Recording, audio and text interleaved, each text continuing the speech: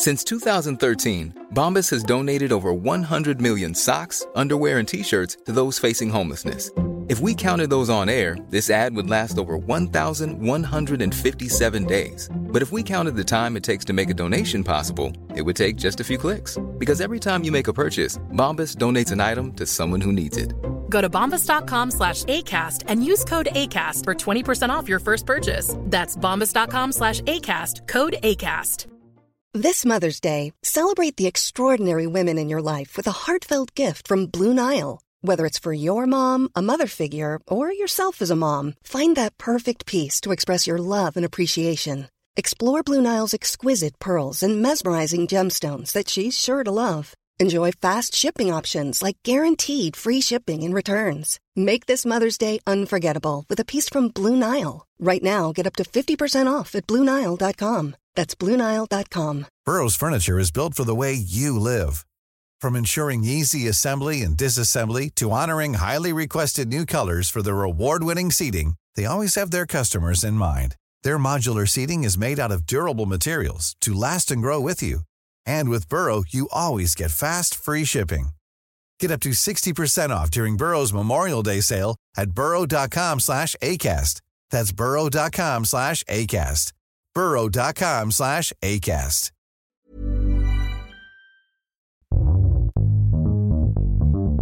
Det här är podden Vad skrattar du åt? Det är en podcast om humor där jag, My Gudmundsdotter och jag, Erik Broström, diskuterar just humor med komiker eller andra humorintresserade personer. Vi är 2 stycken improvisatörer, och vad är det då? Ja, vad fan är det för någonting? Jag gillar inte hur det låter. Nej. Det är ju folk som hittar på i stunden. Hittar på i stunden? Ja. Hur kan det vara kul? Nej, det är ju svårt att tro att det kan vara kul, men vill man komma och kolla ifall vi ljuger, för när vi säger att det är kul så kan man göra det. Ljuger vi eller är det sant? Ja, det är frågan. Kom och ta reda på detta på Presens improkällare. Det är vår teater, ja. Mm. Ja, gå in på www kan man slå in. Ofta så brukar det komma ändå, så de behövs inte. Presensimpro.se. Ja. Där finns det föreställningar. Och det är inte allt vi har på vår hemsida. Där har vi information om kurs. Man kan gå kurs hos oss om man vill pröva impro comedy, som även även är kul att utföra, inte bara att titta på. Ja. Man kan ju faktiskt och när man kommer på föreställning, då är man inte med. Nej, det är bra att veta. Ja. Det är bra att veta. Ja, det är en ibland vanlig... tror ju folk att de ska få vara med på scenen och grejer, men det får de inte. Det är typ det vanligaste folk säger till oss. Ja, det är konstigt. Måste vi vara med på scenen? Varför skulle jag utsätta någon stackars människa för någonting så hemskt? Eller varför skulle jag ta bort min egen scentid för att ge till någon annan Jeppe? Ja, eller hur? Jag vill ha fokus. Vi har en väldigt skön gäst med oss idag. Uff. Ja. Det var det låter inte hjärtligt.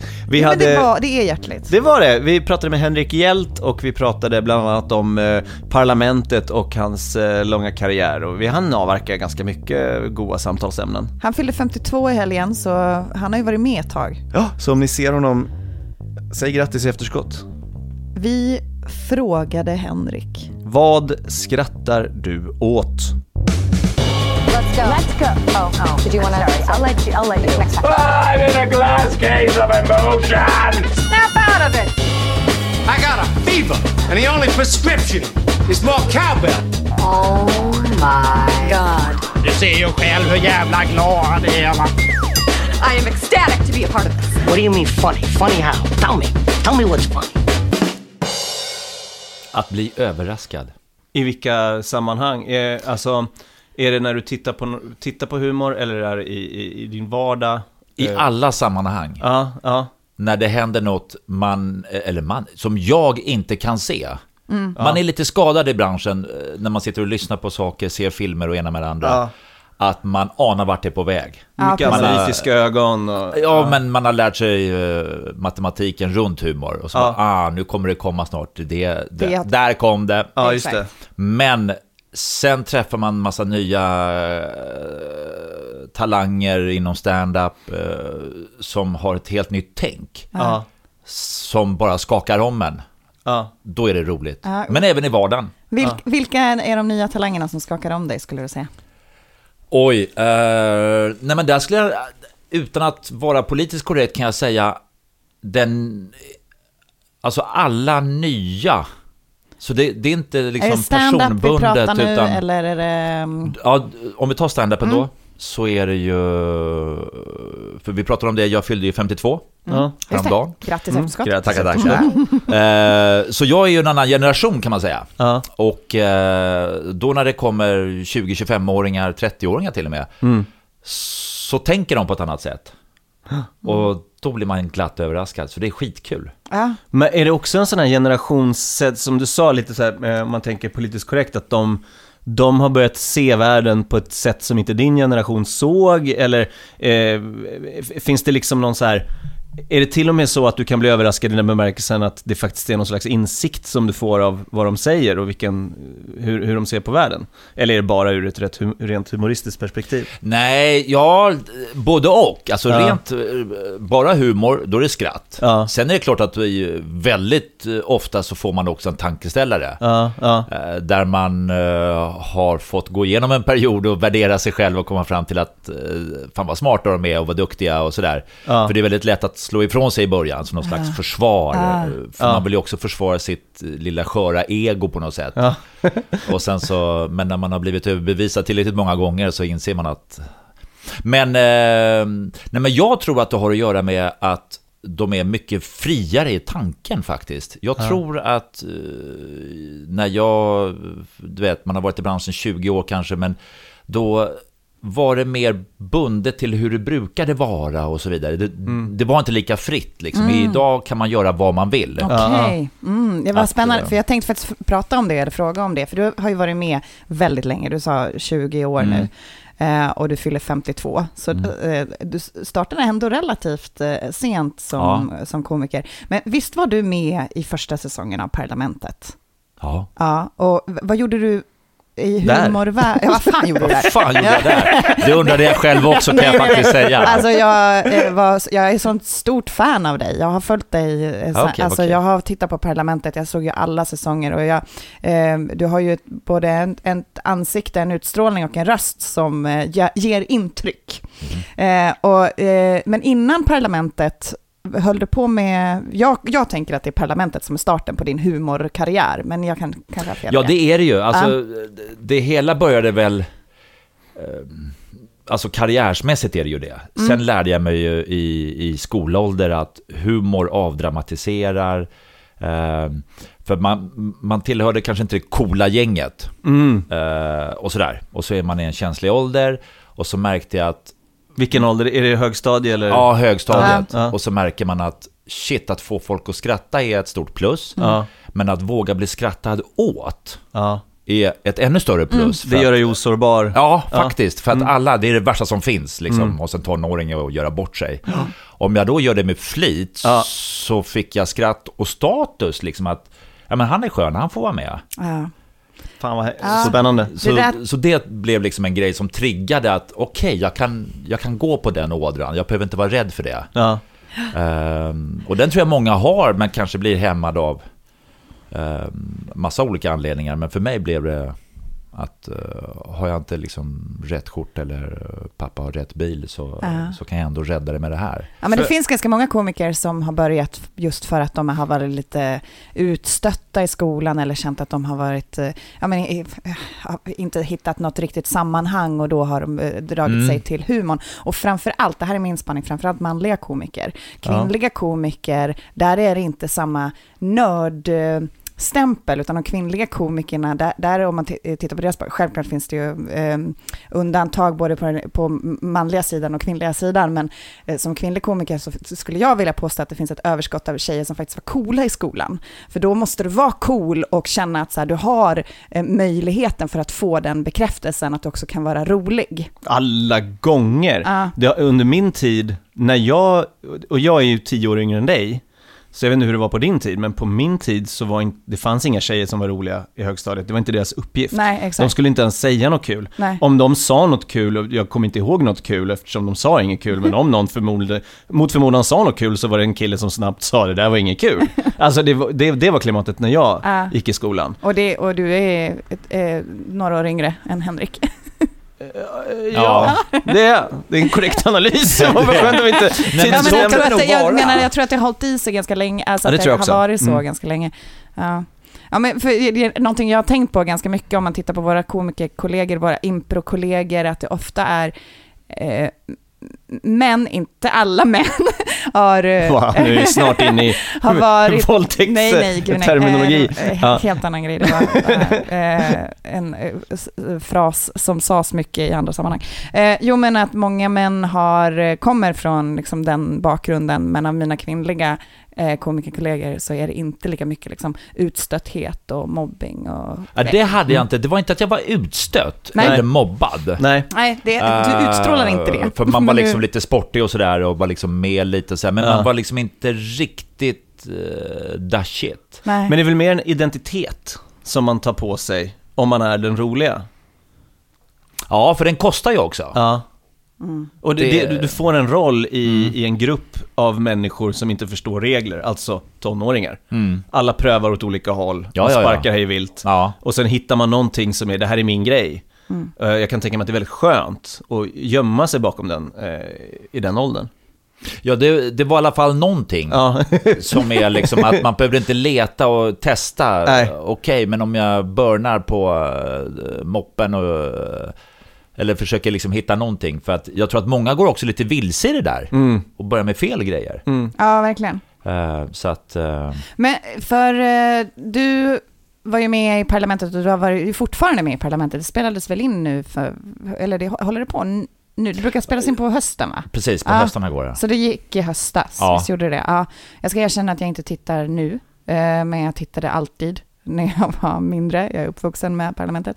Och skulle du säga att humorn har blivit annorlunda nu i parlamentet jämfört med hur det var när du började? Ja, det var i alla fall en period när det ändrades. Därför att när det satte igång så... det här är intressant att försöka liksom analysera. Men när det började så var vi ju ett gäng helt nya. Och så var det massa liksom, som var som husgudar för oss. Med Helge Skog, Pia Johansson. Ja, det är våra trakter. Företrädare. Ja, precis. Jo, men just det där att vad som än, och det var ju så magiskt att få sitta och leka med dem, därför att vad som än hände så hade de ett alternativ. Och jag tror nog innerst inne att du också, Babben, skulle vilja vara hemma och koka polenta, omgiven av dina barn. Och att du skulle vilja ha män som kom hem trötta och hungriga efter dagens arbete. Nej, det vill jag verkligen inte. Jag vill vara ute och jobba och jag vill förverkliga mig själv. Jag vill vara ute på arbetsmarknaden på lika villkor som du. Det tror jag inte ett ögonblick på. Jag känner dig. Jag vet nog hur du innerst inne är. Du vill ha en man som kommer hem fuktig och svettig efter dagens arbete. Nej, det vill jag inte. Jag vill själv vara fuktig och svettig när jag kommer. Det var aldrig att det tog stopp. Nej. Men, för det var improviserat ganska mycket då. Jättemycket då.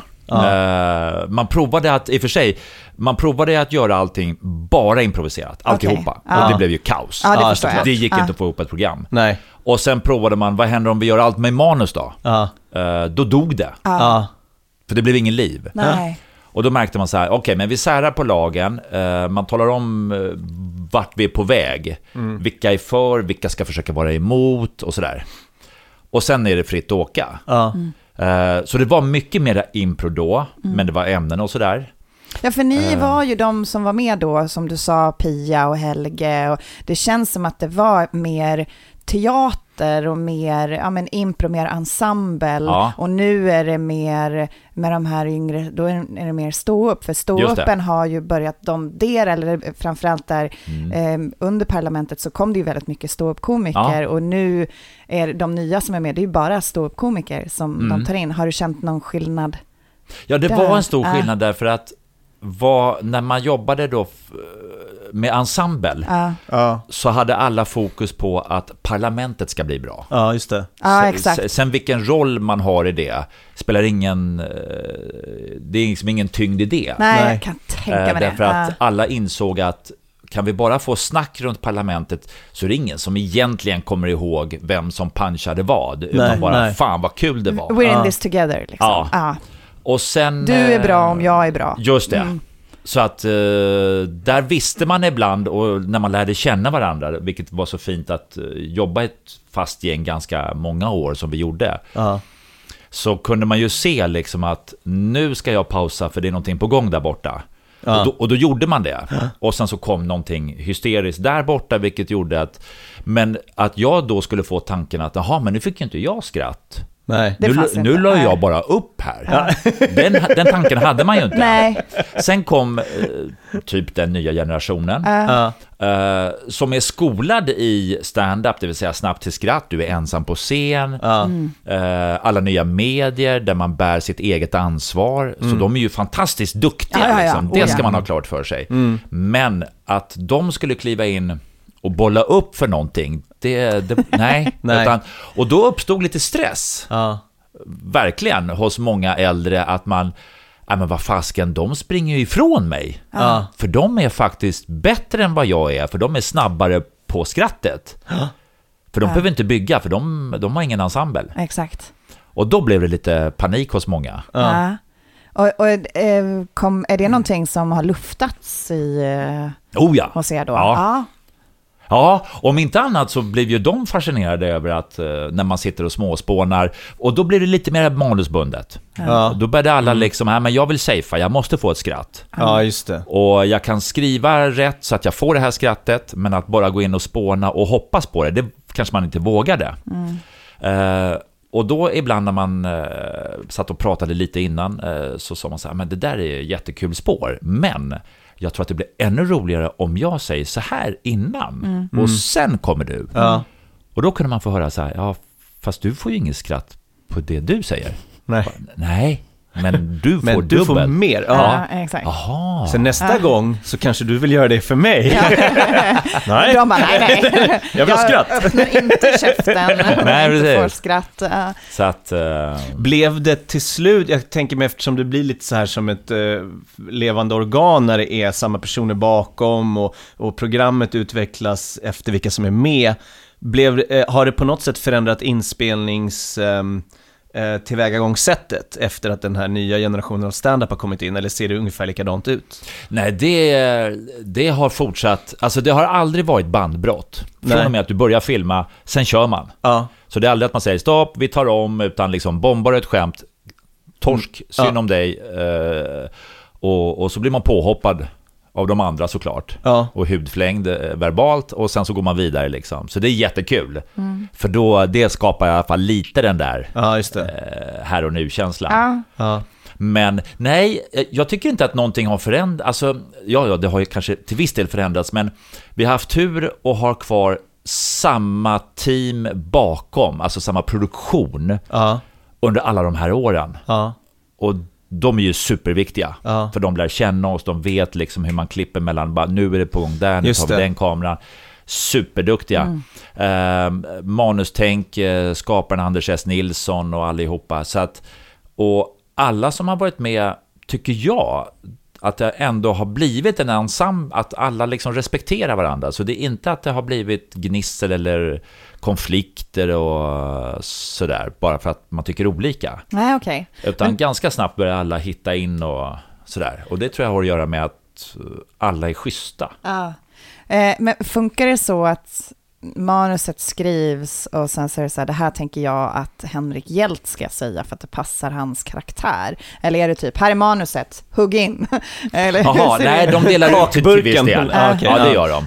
Och så vet de att det här triggar den och det här ligger rätt hos den, eller och så vidare. Så det kan inte vara så att du har tänkt säga något och sen så dyker det skämtet upp hos någon annan? Eller jo, det händer ju. Jaså? Ja, därför att man får ju ämnen. Till exempel att nu ska vi snacka EU, ni är för, ni är emot. Och sen så kan man få lite manusstöd. Men man hittar ju alltid på grejer själv. Och så är det fortfarande. Och då råkar man säga något som tassar in på någon annans område. Eller att man kastar ur sig någonting som råkar ligga för nära punchen. Kan det bli sura miner då? Nej, jag tror inte att det blir sura miner. Det är mer alltså man får mer ångest. Måns Möller körde en grej och sen så kommenterade jag och märkte på honom att Det var dit jag var på väg. Men det var kul att du fick skrattet. Ja, just det. Och jag tror han sa någonting också. Så att, men han är ju så jävla skön och sådär. Så det passerade. Det är nog mer att man själv får ångest. Att fan, det där var taskigt. Ja, just det. Och sådär. Ja, eller du får det. Ja. Finns det en liten psykologihörna efteråt där ni sitter och ventilerar? Där man debriefar. Nej, man går ju fram. Jag gick ju fram på en gång. Ja. Du vet, för det hör ju till hyfs tycker jag. Att, fan, sorry. Och men finns det... nu har du ju varit med så pass länge och det lär ju ha hänt saker inom parlamentet som kanske inte vi vet som bara tittar på det och skrattar när det dyker upp. Har det hänt några intriger eller... Inte internt skulle jag vilja säga sådär, utan det är mer att nu är det ju lite mer kontrollerat, men jag kommer ihåg i början, då var det så jävla yvigt i och med att det var så bra mycket mer impro. Så då satt ju liksom projektledaren från TV4 och duckade ibland. Kunde man se projektledaren då? Ja, satt där på rad 1 och bara skakade på huvudet och gjorde så här det är uppmuntran man vill ha. Klipptecken med fingrarna liksom, att det här måste bort. Därför att, men det var ganska skönt. Jo, men det kanske är en skillnad att idag kommer publiken och det är så formaterat och liksom satt parlamentet. Så de vill ha kul. Och det stressar en, vilket gör att man kanske safear med mer manus. Men också att det har blivit ett klimat där det för 15 år sedan så var liksom premissen var vi åker. Nu kör vi. Och det kan dra åt olika håll. Det kan bli sexistiskt, det kan bli fel, det kan bli bam.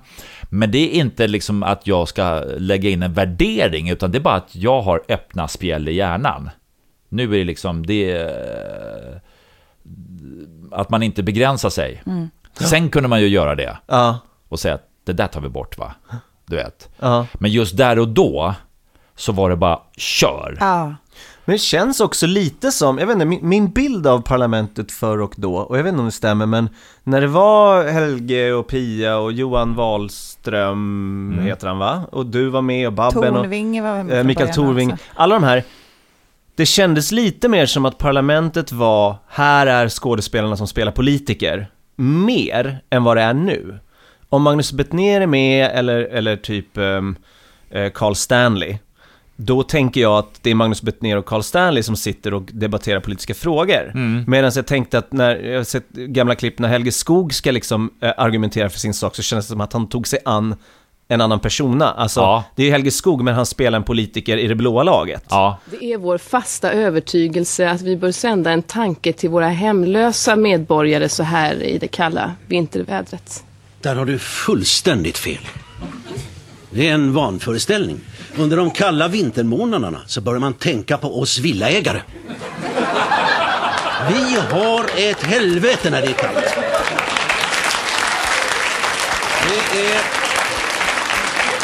Nej, jag tycker att under dessa kalla vintermånader så bör alla som har lite känsla i kroppen åka ut till något villaområde, gärna i Danderyd där jag bor, och stoppa ner lite slantar i brevlådorna. Då kommer det till folk som vet hur man handskas med pengar i alla fall. Och det tycker jag, nu har inte jag sett på väldigt länge, men det känns som att det har försvunnit lite. Jag vet inte om det stämmer. Nej, men då kanske man ska gå tillbaka till att ursäkten för det är ju att när parlamentet, för det var ju inte en succé från sekund 1. Nej. Det var lite utskällt. Okej. Och sådär. Men då var det ju friare. Idag kan jag tänka mig att det har blivit en institution, och får man som ung komiker komma in i parlamentet så är det ett sånt otroligt fönster. Så att man vill tokleverera. Man ser även när man är inne, allting är en audition liksom. Men det har nog blivit mer personligt. Alltså om du till exempel säger då Carl Stanley, så är det ju, men det tror jag har med liksom helhetsbilden att från början var det parlamentet, vilka som var med var ointressant. Exakt. Medan idag är det mer personbundet och de är med i parlamentet. Men är inte tv-branschen överlag lite så nu att för så det fanns en större möjlighet att komma in i tv-branschen. Man behövde inte vara kändis för att tv som fenomen var inte lika hotat, utan så här, alla tittade på tv. tv-åldern, det var lite exakt, mer anarki. Här, vi testar de här sköna grabbarna, de kan få göra något program, men idag är det mer, vi ska göra Playa del Sol. Okej, kan inte vi ha Micke Persbrandt som står i baren? Nu så är det som exempel, för jag vet att han var han var där nästan. Nej, men så är det ju. Det är ju och det kommer jag ihåg, för att jag kommer ihåg Anders S. Nilsson ligger bakom Parlamentet. Han jobbade på Jarowski som då låg nere i Hammarby sjöstad i Stockholm. Och sen så säger han, du ska komma hit och du ska prova för ett program. Och jag kommer dit och då så sätter de en kamera och så fick jag ställa mig mot en vägg och sen så sa han att nu kommer jag ropa saker. Och när jag ropar dem så snackar du om dem. Och så håller du igång det här flödet. Men man var ju så nervös så det fanns inte. På den TV jag skulle naila. Ja, precis. Jo, men du vet, och det var ju TV. Alltså då. För att, visst. Då fanns ju för sig alla kanaler och sådär, men det var fortfarande att TV var större. Det fanns inte liksom. Nej, det var 98 va? 1998 eller 99. Måste det kanske var så tidigt va? Jag tror det. Så att det var liksom, ja men du vet, iPhonen låg ju långt bort och YouTube och alltihopa, vilket gjorde att TV var TV. Men då satt han och ropade saker och så fick man bara köra. Och uppenbarligen gick det väl bra, så man hade ju tur där. Men det gjorde ju att det var spännande att få komma in. Och just det här att man behövde inte vara kändis för att få komma in, utan det var väldigt mycket mer lek. Precis. Men idag är det produktionen kräver, alltså kanalen kräver namn, och även tittarna tänker, men varför ska jag titta på det här om det inte är någon kändis med? Och så. Ja, gör det vet inte jag om de gör. Jag vet inte. För det är det kanalerna inbillar sig i alla fall. Men det är alla törstar efter ny humor. Alla säger att de vill ha ny humor. Men det är ingen som vågar ta ett riktigt steg. För att man är alltid så här, folket ute i stugorna, de vill ha nya ansikten. Och sen så upplever de ändå att det är en skepsist. De säger så här, jag vet inte vem det där är, vi tittar på det här istället. Och produktionen säger så här, vi vill ha något helt nytt. Så bara, men tänk om vi förlorar pengar. Okej, men vi tar det här istället. Det finns väl, jag tror ju att, jag vet ju själv att jag reagerar om jag ser ett program och det är någon som man känner igen. Att det är så här, men vad skönt, den här personen tycker jag är rolig, den här personen tycker jag är bra. Att det är ju en trygghet. Så att det är kollar man på Bäst i test så det blir ju en orgasm av kändisar på något sätt. Att man blir ju tillfredsställd om man gillar kändisar. Ja, precis. Såklart. Men det säger ju ingenting om. Men kanalen tänker väl då så här att då har de ju bevisat att de kan någonting kanske. Alltså att det blir någon slags kvalitetsstämpel. Men samtidigt så tar man ju bort väldigt mycket av överraskningen att man inte vet. Till exempel om man sitter och ser på film hemma i tv-soffan och sen så kollar man på en film där man inte känner igen någon skådis. Då har jag ju ingen aning vad som ska hända i ett rum. Medans om jag vet att men nu kliver Micke Persbrandt in genom dörren, då kan jag förvänta mig någonting. Så att jag tycker väldigt mycket om när man inte vet. Och därför är det ibland väldigt kul att se utländsk film som man inte har koll på. För man har ingen relation till vilken man vet. Exakt. Men för du är förknippad med humor. Du har ju varit med i humor Sverige väldigt länge. Men visst är du ny inom stand-up? Ja. Hur länge har du hållit på med stand-up? Kan det 2 år? Körde du ingen stand-up där på den tiden då Slängde i brunnen kom och alla var din generation där, Parlamentet? Strax innan det kickade igång så pluggade jag i Uppsala. Hur gammal är du här? Pluggade i Uppsala i början på, eller i mitten på 90-talet. Och det var till jurist? Ja. Och så då var man med mycket på nationer och man busade med mycket spex eller? Sådana saker. Och då kom Adde Malmberg, Babben Larsson tror jag det var, Ulla Skog, Lenny Norman och körde stand-up på Stadsteatern. Och så gick man och tittade på det och satt i publiken och bara, fy fan vad ball, de bara står där med en mick. A lot can happen in 3 years, like a chatbot may be your new best friend. But what won't change? Needing health insurance. United Healthcare Tri-Term Medical Plans, underwritten by Golden Rule Insurance Company, offer flexible, budget-friendly coverage that lasts nearly 3 years in some states. Learn more at uh1.com. Hiring for your small business? If you're not looking for professionals on LinkedIn, you're looking in the wrong place. That's like looking for your car keys in a fish tank. LinkedIn helps you hire professionals you can't find anywhere else, even those who aren't actively searching for a new job but might be open to the perfect role. In a given month, over 70% of LinkedIn users don't even visit other leading job sites. So start looking in the right place. With LinkedIn, you can hire professionals like a professional. Post your free job on linkedin.com/people today. Planning for your next trip? Elevate your travel style with Quince. Quince has all the jet-setting essentials you'll want for your next getaway, like European linen, premium luggage options, buttery soft Italian leather bags, and so much more. And it's all priced at 50 to 80% less than similar brands. Plus, Quince only works with factories that use safe and ethical manufacturing practices. Pack your bags with high-quality essentials you'll be wearing for vacations to come with Quince. Go to quince.com/trip for free shipping and 365-day returns. Burrow's furniture is built for the way you live. From ensuring easy assembly and disassembly to honoring highly requested new colors for their award-winning seating, they always have their customers in mind. Their modular seating is made out of durable materials to last and grow with you.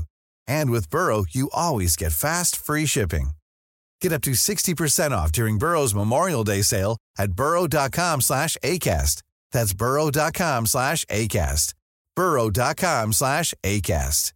Imagine the softest sheets you've ever felt. Now imagine them getting even softer over time. That's what you'll feel with Boll & Branch's organic cotton sheets. In a recent customer survey, 96% replied that Boll & Branch sheets get softer with every wash. Start getting your best night's sleep in these sheets that get softer and softer for years to come. Try their sheets with a 30-night guarantee. Plus, get 15% off your first order at bollandbranch.com. Code BUTTERY. Exclusions apply. See site for details.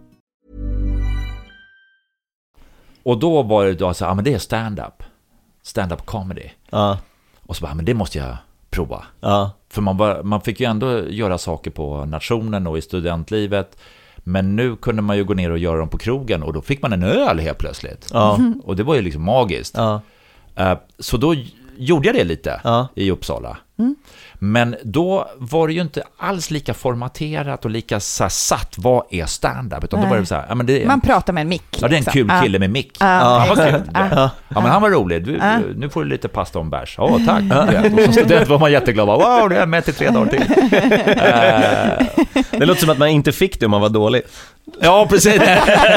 Man får inte komma tillbaka i alla fall. Nej, men så att, och sen i samma veva så var jag med i ett gäng som heter Humorator, och vi satte upp en krogshow, och sen kom vi in på SVT och fick göra någonting som heter Detta har hänt, ett program. Just det. Fejkade nyheter.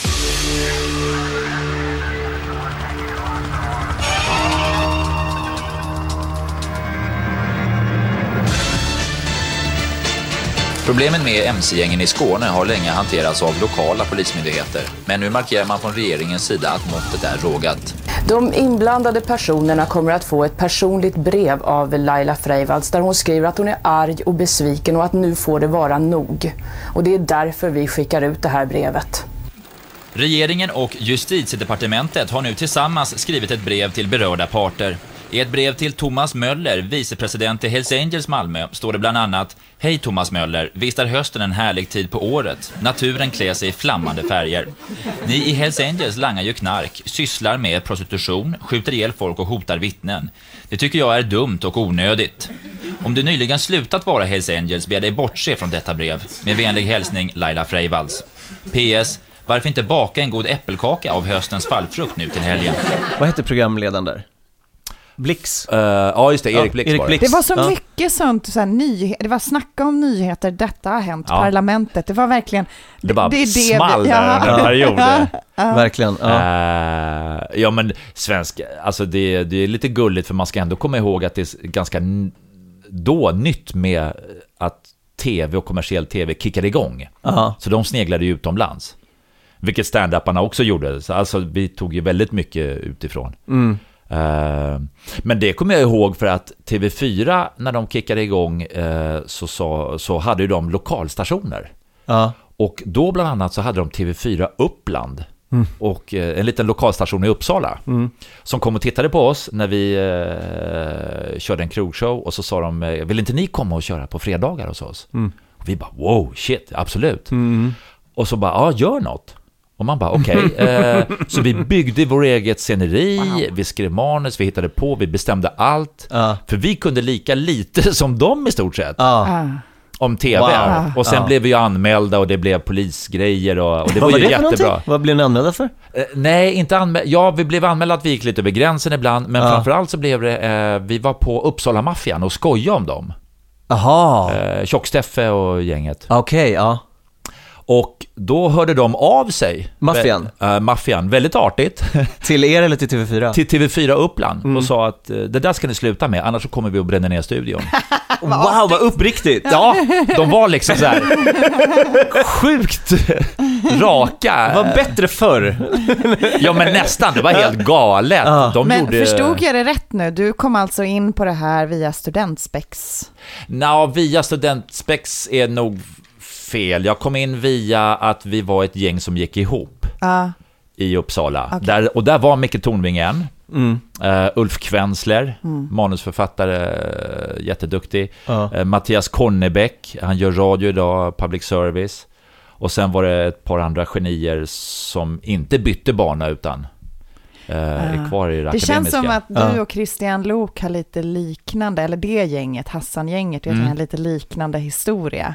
För vi har gjort det på Mic Drop Your Life, vi har ju Christian Lok, och han berättade ju också om det, om hur de bara var några så här sköna killar som skulle busringa, och sen så bara blev det en stor grej av det. Och han var ju också, han gick på handel. Och så. Visst. Ja, det påminner om att det var så på den tiden. Det är ju så är det ju inte. Men det är en ny tid, för att det ni gjorde skapade ju Ringa på vattnet, och det blir lite sidospår här, men det inspirerade folk till att göra det som profession. Det känns som att er generation halkade in i professionen, även om ni ville göra det, men att det fanns ingen sån här, gå den här vägen, utan det var så här, ja men jag är jurist, ja men jag utbildar mig till statsvetare eller det här, språkvetare, och helt plötsligt så är vi inne i den här grejen, och nu kan vi göra det, och då fortsätter vi göra det. Och humor på tv var relativt nytt, så det var så här, men vad är roligt? Ja men de här är roliga, men vi låter dem göra sin grej bara, och sen så får det bli vad det blir, och så blev det kul. Nej, men alltså det var där det började, och men då, och sen så kom SVT och så blev det Detta har hänt, och i samma veva så tog ju stand-up en fart. Men då var vi liksom, men nu kör vi på det här. Och så var man inte lika bred som många yngre idag är och gör både och, utan för då var det så här, så kollade vi på, nu kör de på Brunnen, och det är några nya människor som heter Johan Glans och David Batra och de är ju jätteduktiga, alltså du vet, men jag tror inte det kommer gå så bra för dem, men det är kul att de håller på. Nej, men det var ju magiskt, men det var så konstigt satt på något sätt, att då gick man från tv-huset och så kollar man på Brunnen och bara, fan vad roliga de är. Fantastiskt. Ja, men då går vi tillbaka och gör tv då. Alltså du vet, inte att man kopplade sådär. Nej, att det kunde vara. Utan sen gjorde man tv på Slängde i brunnen. Ja, just det. För så har du ju haft en gedigen karriär, gjort jättemycket, och sen började du med stand-up på allvar, kan man väl ändå säga, att det känns lite som att du satsar på stand-up-karriären nu, eller? Har jag fel? Nej, absolut inte. Nej.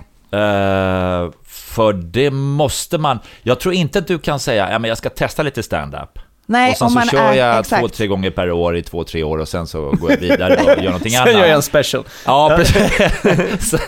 sen kör jag 90 minuter. Men jag måste fråga, folk måste ju ha trott att du har kört stand-up länge, för att du är så pass stort namn ändå. Och jag som absolut inte har någon slags kändisstämpel, men har ändå hållit på med humor länge. När jag började köra stand-up, jag har bara gjort 15 gig totalt. Jag slutade efter Lund Comedy Festival förra året. Det enda giget du har sett mer. Det var på grund av dig hon slutade. Det var då jag var så här, fan jag lägger ner. Men då alla trodde jämt att jag hade kört jättemycket stand-up. Att det var så här, men du måste ha gjort så mycket stand-up bara för att man har varit liksom i den svängen. Och du som ändå är känd för att vara komiker, folk måste ju ha trott att du hållit på med stand-up länge.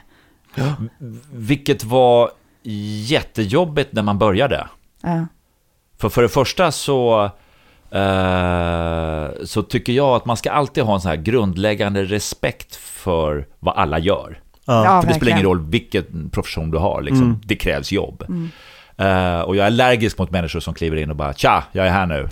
Och så bara wow. Så för ett par år sedan så började jag lite mer med stand-up. Eller så men nu kör vi stand-up.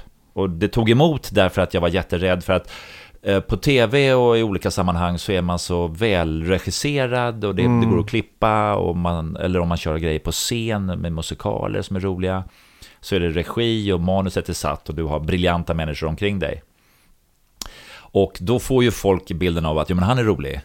Så varför ska jag då gå upp på scen ensam med mikrofon och förstöra det ryktet? Ja. För det kanske jag inte är, tänkte jag. Det var därför jag ville stresstesta mig själv att fasiken, nu har man blivit bortskämd i livet och blivit omgiven av massa duktiga människor. Men vad fan gör jag egentligen? Okay. Jag kommer ihåg att vi pratade om det i Lund faktiskt, att det finns såna här orättvisa förutfattade meningar från publiken. Om du är nobody, då har du så mycket att bevisa för att få dem att skratta. Och om du är Henrik Hjelt eller om det är Henrik Schyffert eller Babben Larsson, då är det så här, jag kan inte bomba nu för att mitt rykte, de förväntar sig så mycket. Det måste så att jag går upp med någonting oprövat nu. Tänk om det bombar och hur kommer de förstå att det här är så här processen ser ut? Liksom den här, för de har sett mig på tv och skrattar hela tiden. Allting är bara punches och nu ska jag gå upp och pröva nytt. Och då har de förståelsen att jag vet inte. Liksom. Nej. Men det måste ju vara så mycket både fördelar och nackdelar som kommer med det. För att, som vi var inne på tidigare, att man kan bli trygg när någon kommer. Och i impro pratar vi jättemycket om att om jag visar att jag tror på dig så blir du bättre.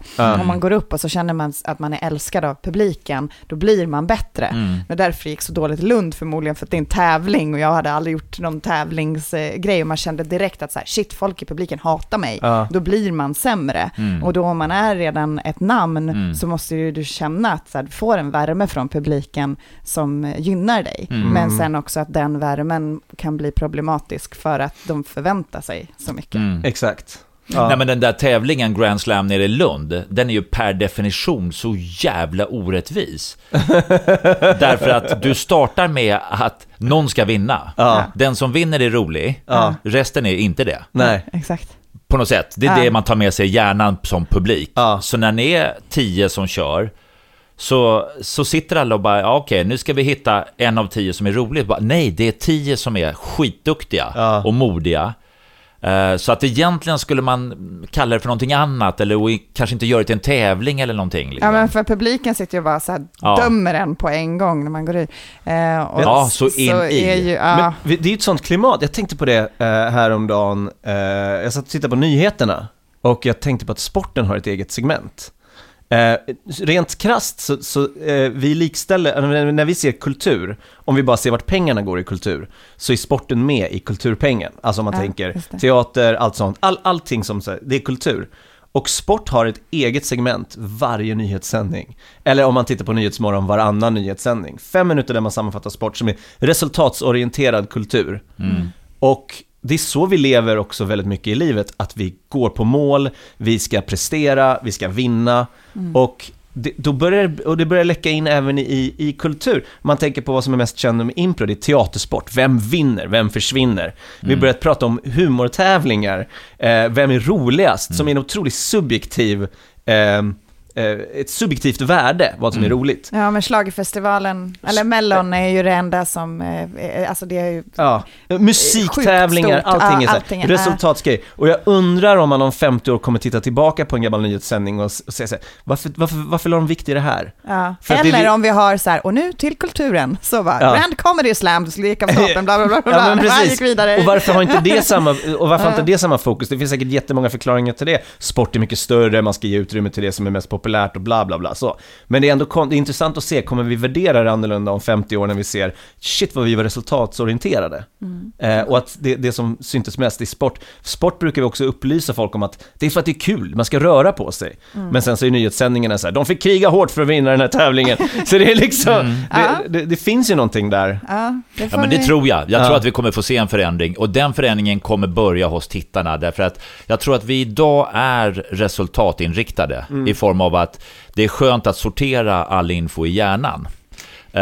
Och springer du 100 meter så är det inte svårt att få reda på vem är bäst. Jo, men han kom först, han sprang på den här tiden. Ja, men vad skönt. Då väljer vi honom till nummer 1. Medans humor, impro, teater, vad fan har vi för värden där? Och då blir vi förvirrade. Och så går man och frågar, tycker du att han var bra, eller tycker du att han var den bra? Jag var titta på Molière, jag vet inte. Nej. Hur ska jag värdera den mot förra uppsättningen? Alltså, du vet, och det blir jättesvårt. Medans det är mycket lättare att träffa någon på bussen och bara, det gick bra för Djurgården igår. 5-2, fan vad bra de är. Alltså, gud vad skönt, nu kan jag vila i den tanken. Så att nej, så att den där tävlingen i Lund, för att komma tillbaka till, jag hade aldrig vågat. Alltså jag hade aldrig vågat. Och då om man ändå ska vara lite kaxig, så kan man säga så här, okej, men vad hade hänt då? Säg att det är 9 okända och Henrik Hjelt som ska tävla. Så kan det ju låta som att, vad fan gör han där? Det här borde ju gå lätt. Men jag hade aldrig vågat. För där blir du resultatbedömd på ett annat sätt. Medans när jag började köra stand-up så är man ju med på en kväll där det är flera komiker. Sen kanske man är bra eller mindre bra, men det blev inte så här, för man avslutar ju inte en kväll på Norra Brunn med att säga, då gör vi en sammanställning. 1 hittar vi Tobias Persson, 2 kom Elina Dyr. Och så gör man en ganska kul att se nu när jag tänker efter. Ja, fy fan, då kommer jag inte få dit några, kan jag säga. Nej. Så att det där är... men det är vi gillar ju inte teatersport av den enkla anledningen att det är, impro handlar som sagt om samarbete, om att man ska pusha varandra eller få varandra att bli bra. Det handlar om humor. Så, hur ska jag kunna prestera om jag känner press på mig? Att det ska göras en mätning efteråt, precis som du säger. Ja, men som i parlamentet om man bara är ute efter punchen liksom. Att det är en ensemble, och så ska man ha en publik som sitter där och dömer den. Ja, men för du sa att du började med stand-up för att du kände att du, om jag förstod dig rätt, jag vill också göra någonting. Eller testa, för du står ju bara i liksom jeans, t-shirt och lycka till. Ja, för det är inga pengar liksom i stand-up, eller? Det är ju liksom inte, man kan ju inte göra stand-up-karriär, utan man börjar ju som stockholmare för att få vara med i parlamentet. Hur fan tänkte jag där? Liksom? Nej, men det var väldigt lite, man bara, hallå! Det förvånade dig, eller? Ja, lite. Man hade nog blivit, eller jag hade blivit lite bortskämd och sådär, och trodde att det åtminstone var lite mer. Har du blivit välkomnad in i branschen? Eller har du känt att det är så här, vad fan gör du här? Du är ju här med på parlamentet. Nej. Utan det är väl 2 läger. De som driver klubbarna och ståupparna själva. De som driver klubbarna blev jätteglada, kul, du får headlina. Så fast du aldrig... Jag fick ju slåss med näbbar och klor. För att inte headlina. Nej, och jag bara, jag ska köra support. Och för er som kanske inte vet det då, headline är den som avslutar kvällen. Och har mest tid. Mest tid och fokus och sådär. Och alla andra är support, heter det då. Så du var support, men hade ändå störst bild på affischen. Ja, och det var och vad som hände var att publiken kom dit och bara, vad roligt, Henrik. Nej, han ska bara köra 5 minuter. Ja, 15:20 kanske som mest då, om jag stängde första. Men jag bara, nej, jag kan inte, därför att jag har inte gjort det, jag måste testa. Alla andra har kanske kört 10-15 år på scen och jobbat fram med en tight 20-minutare. Och jag kommer med massor av nytt. För det var ju så kul när man kommer in i den här branschen och de bara, du ska köra ikväll. Så bara, ska du testa nytt?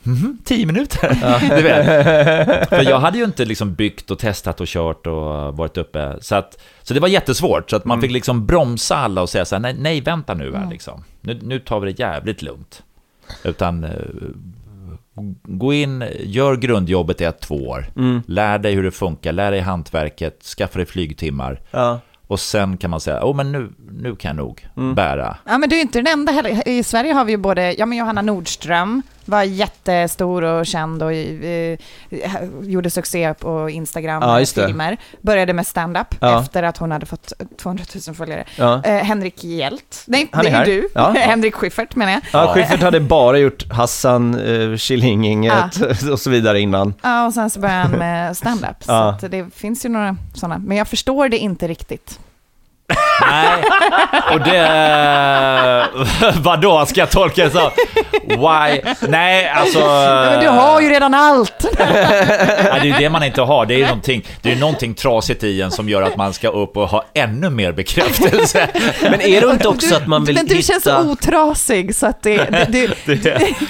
Men är inte att man vill hitta en ny röst eller hitta någonting, alltså en förändring i sig själv. Ifall du gör någonting och det går på rutin, och nu säger jag inte att det gjorde det och det var därför att börja, men det är väl rimligt att man hela tiden försöker utveckla sig själv och att det också kan ses som något positivt och faktiskt någonting friskt. Att du inte förlitar dig på att men det här gagset funkar alltid, jag hoppar dit och så fjärtar lite och så skrattar folk. Utan man är så här, men vänta, jag vill göra någonting mer än det, jag vill utveckla. Ja, jo, men så är det ju.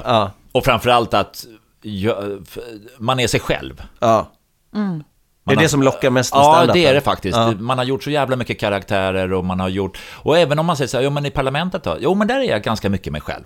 Det är jag liksom. Men det är fortfarande att jag pratar politik och tar upp de ämnena som programledaren delar ut. Förhåller mig till en annan. Utan nu är det... Och det finns inget att falla tillbaka på. Nej. Jag menar, det kan säkert varit någon som lämnade någon musikal man har varit med i, producer, Spamrott, och sagt att jo, Henrik var ju med där, sist och där, men vilka scenerier och kostymer och musiken och du vet, Monty Python skriver manus. I stand-up, det är ju aldrig att någon går därifrån och säger fy fan vad Henrik var kass, men vilka snygga skor han hade. Nej, för det räddar inte. Nej, du måste förlita dig på att du är det är bra. liksom... Det är ju den ultimata bekräftelsen av den anledningen. För jag gissar att du har varit med i väldigt många så här familjeunderhållningsprogram, typ Doobie-Doo eller jag vet inte om du har varit med i just det, men det känns som att såna, så ska det låta kanske. Så ska det låta, alla de här. Nej, inte så ska det låta, inte Doobie-Doo. Jag har varit med På spåret en gång för länge sedan. Men annars har inte jag varit med så jättemycket i massa andra sådana här, typ Fångarna på fortet och Let's Dance och sånt där. Så det tackar jag nej till. För du var med i någon... du brukar tacka nej till det. Ja. Varför? Är det av den anledningen att det är inte du som presterar? Nej, faktiskt. Och sen där också, är du bara en produkt liksom. Där är man vilket ju man är. Det ska man ju ha klart för sig. Alltså, börja inte blanda in dig själv liksom. Nej. Inte i tv. Utan där är ju en produkt, hur många tittare tar han med sig, och så sätter vi in honom i en liten välstruken skjorta och så blir allting bra. Exakt. Men det är bra för självbevarelsedriften att ha illusionen om att du är genuin och dig själv. Men sen också att bibehålla någon slags respekt för tittarna liksom, att jag ska väl göra det jag är bra på. Varför ska jag kasta mig in i en massa andra program? Dansa och sjunga om jag inte vill eller kan. Nej, jag tycker det är väldigt... Sen är det klart, sen kanske jag är så pass dålig på det så att det uppstår någon slags humor i det. Och då kan jag förstå att det är ett värde i att... För du har gjort Playa del Sol är ju den sitcomen som jag förknippar dig mest med. Du kanske har gjort... Nu känns som att jag borde ha läst på lite mer. Nej, men det är den jag har liksom... haft huvudroll i. Sen har man ju varit med i en del annat, men absolut. Och den har haft ganska många pauser, va? För den senaste kom nu bara förra året. Och sen så var det någonting innan det, och så var det någonting som kom lite... först var det säsong 1 och 2 ganska tätt på varandra. De var det, okej. Och sen har det varit ett uppehåll på 10 år. Så var det. Just det. Ja, det är långt. Det är jättelångt. Jag såg första säsongen, den var väldigt rolig tycker jag faktiskt. Jag tyckte det... Jo, men så här i backspegeln på alla 3 säsonger så tycker jag första och andra framförallt första var väldigt, det är väl den starkaste tycker jag. Jag har inte sett, jag såg lite, jag ska erkänna att jag såg bara pyttelite av den här senaste. Och jag tyckte, nej. Var det same? För den nådde ju inte ända fram, eller hur? Jag tyckte inte det. Nej, precis. Men om jag får vara så ärlig så var det väldigt mycket i den som inte kändes lekfullt. Nej, då ska man vara kvar. Men det är väl... Och så vi vet ju en massa backstory kring det. Vi känner en massa folk bakom den produktionen. Men som är så trasiga nu. Så. Men återigen det här med vad kanalen vill och att man måste tumma på kreativiteten, att man har massa bra manusförfattare, massa bra skådisar, men att kompetensen inte kommer fram ordentligt för att det är massa åsikter från produktionsbolaget och kanalen och sånt där. Jag tror att man ska lita på att lägga makten där de som gjorde bra från början. För att tittar vi på avsnitt 1 så var det ju mer relationsdrivet, personligt kammarspel, karaktärsdrivet, alltså väldigt innan Solsidan kom. Så det var väldigt nytt och alla bara, wow, vad fan är det här liksom? Ja, men och trots att det var så pass länge sedan, jag såg om första avsnittet nu för typ ett halvår sedan i samband med att den nya säsongen skulle komma. Såg jag om första avsnittet och jag tycker fortfarande att det håller. Vi måste vara väldigt försiktiga med vad vi säger till honom. Du kan lita på oss, Tommy. Han ska fan inte hitta något att klaga på. Är man tyst så säger man inget. Och säger man något, då tystnar man efter ett tag och går därifrån. Bra, Stefan. Låter du barnen bada utan puffar här? Va? Ja, det blir ju sån här. Det är 2 meter djupt. Ja, det kan låta mycket. Det är det också. Inte ens jag bottnar faktiskt. Vad var huvudsakliga inspirationen till Playa? Vet du det? Från början? Ja. För det är Peter Settman som har... Ja, för det mesta brukar vara... Ja, det mesta brukar vara inspirerat, ett finare sätt att säga snott. Allt är ju snott. Någon har sett något som har inspirerat någonting utan att det är ett plagiat. Men det här är ju inte det. Det kan det ju inte vara. Nej, här finns det ingen förlaga och ingen tanke mer än att Peter Settman hade Baluba, produktionsbolag. Han hade gjort massor av sketchprogram och mycket humor och ena med det andra och ville jobba med humor, men ville göra en serie. Han sa det, fan jag vill producera för SVT drama. Men komisk touch då. Just det. Så vi träffades och spånade lite liksom. Det är ju han som ligger bakom den, det ska man liksom säga. Men vi spånade och jag tyckte så här, kanon, jag gärna huvudroll någonstans varmt och sen så busar vi och leker, vad gör vi? Och sen så fick man ihop Playa del Sol och så skrev man den. Jag vill tjäna mycket pengar, jag vill jobba i tropikerna. Ja, den hade ju varit bra. Ja, fy fasiken. Inspelningsperioden, hur är den? Det måste ju vara fantastiskt att få vara där nere. Och de 2 första säsongerna gjorde vi ju exteriörer på plats där nere. Men alla interiörer i studio hemma i tv-huset. Vilket är väldigt skönt. Det blir väldigt kontrollerat, inget som stör, inget kan gå fel. Du vet, 9-5 eller på att säga. Men den här sista säsongen gjorde vi allt där nere. Oj. Varför? För att ni kunde? Nej, jag vet inte. Förmodligen. De åkte ju till och med ner och skrev manus där nere. Gjorde de det? Ja. Ja, det gjorde de. De var nere och körde location call. Ja, just det. Ja, det känns som att det fanns en annan budget i säsong 3 helt enkelt. Förmodligen. Ja, på gott och ont. Ja, alltså det är ju ingen garanti. Nej. Men jag kommer ändå ihåg till exempel när vi gjorde den första säsongen utav Playa, så spelade de in en ny tv-serie i studion bredvid som hette Solsidan. Som hade en helt annan budget. Och vi sprang runt och bara jobba. Den hade mer budget, Solsidan, trots att det var första säsongen? Ja. Okej. Så att de gick in, du vet. Och, för att det var olika kanaler, eller? Ja. Olika satsning kanske. Alltså det för kan vara olika. Playa var väl 5 och Solsidan nu senast var det 5, men då var det SVT. Aha. Så säsong 1 och 2 gick på SVT. Ja, då är det ju någon annan budget. Och då sa SVT att nej, men du vet, bara för att de har mer budget och kan liksom tänka igenom mer varje scen eller repa och sådär, det behöver inte betyda så mycket. Nej. Och då kommer jag ihåg att även om man är konkurrenter så pratar man med dem och så bara, sätt det här nu.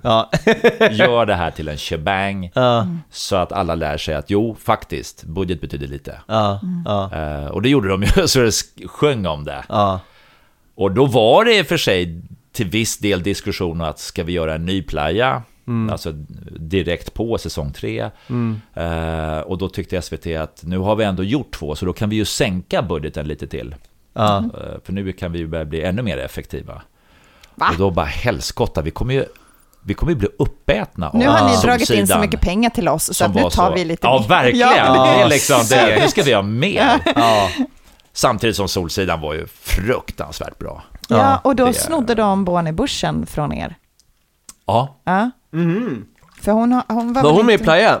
Ja, i säsong 1. Vi gick i samma klass, jag och Jossan, i gymnasiet. All right. Estet. Jag har inte träffat henne sen vi tog studenten. Och jag har typ aldrig sett någonting. Alltså jag har inte kollat så mycket. Jag har aldrig sett ett helt avsnitt av Solsidan. Eller jag har bara sett reklam liksom. Så att, men jag har ju förstått att det går väldigt bra för henne nu. Men hon regisserar och skriver så är jätteduktig. Jag tror hon har sålt sin seriekonceptet till USA också. Alltså hennes senaste Älskar mig, vad heter den? Prata om det. Det går väldigt bra för henne, det är kul. Det är roligt. Jaha, hon var med i Playa innan. Fan vad, där ser man. Ja, det är roligt. Och sen så, nu senaste säsongen, då spelar du med min klasskompis. Först spelar du med Borsan och sen Vad håller du på med, Henrik? Vad är det som händer? Cissi Fors. Ja! Just det, precis. Just det. Det är roligt. Ja. Som också var med och körde Mic Drop. Ja, precis. Henne hade vi också där. Vi har haft alla. Vi har snart haft alla. Ja, kul. Ja, det är kul, fast det är tråkigt för jag vet inte hur vi ska gå vidare med det. Nej. Man kan inte ta tillbaka folk och säga, hur var din uppväxt? Alltså det går inte att göra om det. Nej, det är sant. Till slut tuggar man torrt där, men det finns ju väl en uppsjö. Ja, det finns ju inte det, för kanalerna vill ju bara ha samma kändisar. Ja, så det genereras inga nya kändisar. Så måste man tumma på hur kända de ska vara. Det är så, och det är också det som jag tycker är väldigt kul och unikt och samtidigt jävligt synd. Det är att vi har ett jättebra koncept som är Mic Drop Your Life, där vi improviserar en kändisliv, hiphop och sång för 50 personer. Det går in 50 pers på vår teater. Så det är 50 pers som får se det, och så kan vi inte göra om det. Men det är nästan som att vi vaskar någonting skitbra. Det är som att vi köper en flaska champagne och vaskar den. Ja. För att vi hade kunnat göra det för 300 och då hade fler fått se det. Ja. Men nu är det bara 50 som får se det. Men, det är samtidigt... magin blir större när det är så få. Det är som när vi hade Christian Luuk, så kom det ju fram jättemycket saker från separationen. Och han öppnade upp väldigt mycket. Han sa, det här hade jag aldrig kunnat prata om i ett annat nu har väl ni snackat om Mic Drop, men det är ju att först så är det ju del 1 är att man intervjuar människan och får reda på om gästen. Del 2 är att ni kör en impro på gästen. Exakt. Så den är ju väldigt exklusiv. Det är som liksom en individuell skavlan i en period. Pang. Och sen, som inte är tillrättalagd. Nej. För det tycker jag var ball, att det inte är liksom kanon att du kommer, exakt. Vilka frågor vill du ha och vad får vi inte, utan där och då, på plats. Men jag tror det är det. Men jag tror att det är de där 50 personerna som gör det så exklusivt, och att man vågar säga saker, att man känner sig bekväm med att öppna sig. Det är lite som att om du har för mycket tryffelolja i en maträtt, då smakar det inget bra längre. Men om du har lite tryffelolja, då blir det jävligt gott liksom. Så jag tror att det är lite det som man får ta med, att det är därför det funkar också. Ja. Och ni som har lyssnat på oss en hel del kanske tänker så här, gud vad de är bittra jämt för att de inte är kändisar. Det är inte det, vi vill bara att det ska bli fler kändisar så att vi kan bjuda in dem till vår teater. Exakt. Vi behöver inte bli kändisar. Jo då, det vill vi. Det där är lurigt alltså. Ja. Och sen är man ju på, det här med kändisar är ju kul, för att om vi går tillbaka till det här med att få se människor man inte... till exempel ni frågar så här, vad är roligt? Jo, men det är att få se en ny människa och sen så kommer den med något resonemang som man bara, what? Och så man bara dör. Och det är samma sak med film, att man inte vet liksom, okej, det är en mordkomplott, men det är en spansk film från Baskien, så jag har ingen aning om vem som är vad. Liksom, spanjoren till vänster om mig, han vet precis vem som är mördaren. För det är deras svar på Persbrandt, men jag vet inte. Men det är så kul också, för jag har 3 söner, och så satt vi hemma och så tittade vi, och jag kommer inte ihåg om det var Johan Falk eller Beck, eller vi satt och tittade på tv. Och så sa jag lite tyst för mig själv liksom, att fan, det är lite synd, det är lite trist att det alltid är samma människor på tv. Och då vände sig min yngsta om, tittade på mig och bara, eller hur pappa? Man var jävla unge. Men det är väldigt nyttigt att ha barn, kan jag säga. Vi pratade lite om... Du sa tidigare att anledningen till stand-up var för att du ville utveckla dig själv och framförallt vara dig själv. Jag vet inte, nu har vi som vi sa, vi har intervjuat extremt många kändisar på Presens improkällare. Men jag har för mig att du sa att du ville göra mer film också när vi intervjuade dig. Stämmer det? Ja, eller nej, men teater, va? Eller teater. Ja, både teater och film. Det vill man. Och där är ju en stor motsats till att vara sig själv på scen, tänker jag. Alltså om man tänker på stand-up och så. Även om man hämtar från sig själv som skådespelare. Jag tänkte väl mest bara checka av läget så där när vi gör vår periodiska sammankomst och pratar, som det verkar bli ett mönster av att vi gör. Vart ligger du där nu? Är det fortfarande de drömmarna i liv, och är det någonting du eftersträvar och liksom försöker göra? Ja, de finns ju där. Så det är klart, kommer det förfrågan, och det har väl kommit någon enstaka och sen så har det inte riktigt gått vägen, men då är jag ju helt klart intresserad. Sen är det ju så att när jag gör någonting så går jag in all in liksom på det. Man kan inte småköra den och samtidigt ha fokus lite på vänsterflanken på någonting annat. Men nu känns det som att jag har ändå kommit igång med det jag gör som stand-up och så pass bra flyt och produktion, alltså så att det funkar för att kunna göra utöver någonting mer. För allting går i perioder. Först är man ny och sen är man nervös och sen så breakar man, sen blir man lite kändis. Då blir man väldigt rädd och bekväm i det och vill inte köra stand-up eller vill inte gå ut och synas för den man är, för det är så bekvämt att ha på sig kostym och läsa från manus och ha regissör. Och så kommer en period liksom i det, och sen så kommer en period där man, nej men nu, jag är den jag är. Jag kan inte hålla på och fejka runt. För jag och många andra med mig har ju uppfattningen om dig, om att du är en så... Ja, men vi pratade om det innan vi slog på rec här, att du strålar så mycket zen, att du känns så trygg i dig själv. Är det någonting som, alltså nu kanske jag tar bort ödmjukheten här som du en dag genom att ställa en sån fråga, jag sätter dig på pottan lite grann. Men är det någonting som har kommit i rollen som kändis, eller är det någonting som du alltid haft med dig? Där vet jag bestämt, det är någonting jag haft med mig. Jag tror tvärtom att man var tvungen att behärska sig som kändis och vara kvar vid sig själv. Men jag har alltid strävat efter att vara den jag är, för det passar mig. Jag sover gott på natten, jag behöver inte fundera 2 gånger på vad jag ska svara. Nej. För det finns bara ett spår. Och det blir väldigt skönt liv. Att inte så här, shit, ska jag framstå som så, då måste jag göra det, eller så det är väldigt skönt. Vet du vad jag tänker? Jag tänker att det är positivt att du breakade så pass sent. Att det är säkert att då har du hunnit bli... Det är lite som att testa droger är farligt att göra om du gör det för ung. Men att testa droger när du har kommit upp i 30-årsåldern, då kan du göra det ansvarsfullt. Precis. Och då vet man, jag kan knarka kokain utan att liksom sladda fet. Ja, men det ligger ju någonting i det. Man är klokare när man är äldre. Ja, man har mer självinsikt. Exakt. Det är väl med allt man gör. Folk som breakar när de är för unga har ju kanske svårt, för att de har liksom inte hittat sig själva och sådär. Nej, men det finns ju statistik på alkoholdebuten. Om du är 14 så har du ju sämre kontroll över ditt alkoholbruk än om du börjar när du är 30. Ja, det måste ju vara lite samma. Mer självinsikt, mer självkännedom, man vet vad man går för. Det är väl rimligt. Ja, och framförallt så är det väl att frontalloben är inte helt utvecklad. Vi grabbar ligger ju definitivt efter tjejerna. Vi är inte ens klar. Nej, precis. Det blir du säger bara för att du vill vara ung. Nej, men jag kan tänka mig att vad som var skönt när man att breakade med att inte bara då 20 är att man går igenom militären där jag sen blev officer och märker att fan vad vissa är duktiga, vad vissa, alltså att inte vara för snabb på att bli känd för något och tro fan vilken stekare jag är, utan först identifiera liksom att okej, där finns det duktiga människor, sen går man vidare, blev jurist, man var tvungen att plugga sig in i helskotta, även där identifiera fantastiska talanger och människor. Då blir man lite mer ödmjuk. Och sen när man själv lyckas med någonting i livet så blir man jätteglad för det. Men bibehåller respekten för alla i sin omgivning. Liksom. Och det Och då kan vi gå tillbaka till vilket jobb man än gör. Jag menar, jag åkte buss häromdagen från Ropsten till Lidingö.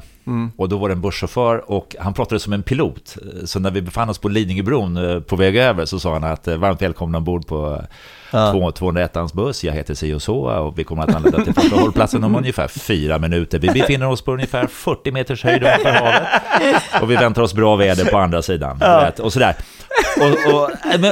Och man ser hur hela bussen skiner upp. Och jag bara, fan, här är en kille som älskar det han gör. Hur fan, vilket proffs. Vilken ynnest bara för att sitta och hänga med där. Så det var jättekul. Men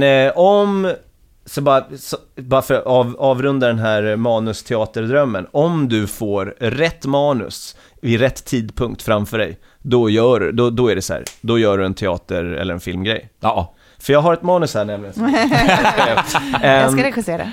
Ja. Nej, men jag tror att vi börjar runda av då. Eftersom vi vill inte dra ut, vi vill inte stjäla för mycket av din tid. Det är en dyrbara tid. Vad fint. Vad har du en sista fråga. Vad gör du nu? Exakt just nu så ska jag faktiskt vidare till kontoret. Och vi sitter med nya programformat. Jaha. Okej, vad spännande. Jättespännande. Och är det komedi? Nej, det är en jätteblandning. För utvecklar ni dem och så pitchar ni dem till kanaler? Eller? Ja, det är så det funkar. Så går man upp och så blir man förnedrad och så får man både ja och nej. Men så nu ska vi gå igenom och se vilka som håller idag. Ja, vad spännande. Ja, men lycka till med det. Det behövs. Och tack för att du kom hit. Tusen tack. Tack snälla själva.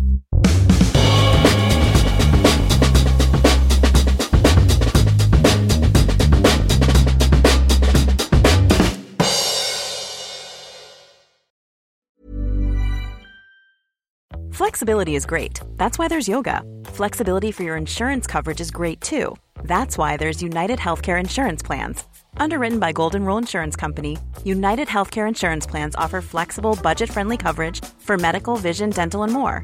One of these plans may be right for you if you're, say, between jobs, coming off your parents' plan, turning a side hustle into a full hustle, or even missed open enrollment. Want more flexibility? Find out more about United Healthcare Insurance Plans at uh1.com. Planning for your next trip? Elevate your travel style with Quince. Quince has all the jet-setting essentials you'll want for your next getaway, like European linen, premium luggage options, buttery soft Italian leather bags, and so much more. And is all priced at 50 to 80% less than similar brands. Plus, Quince only works with factories that use safe and ethical manufacturing practices. Pack your bags with high-quality essentials you'll be wearing for vacations to come with Quince. Go to quince.com/pack for free shipping and 365-day returns.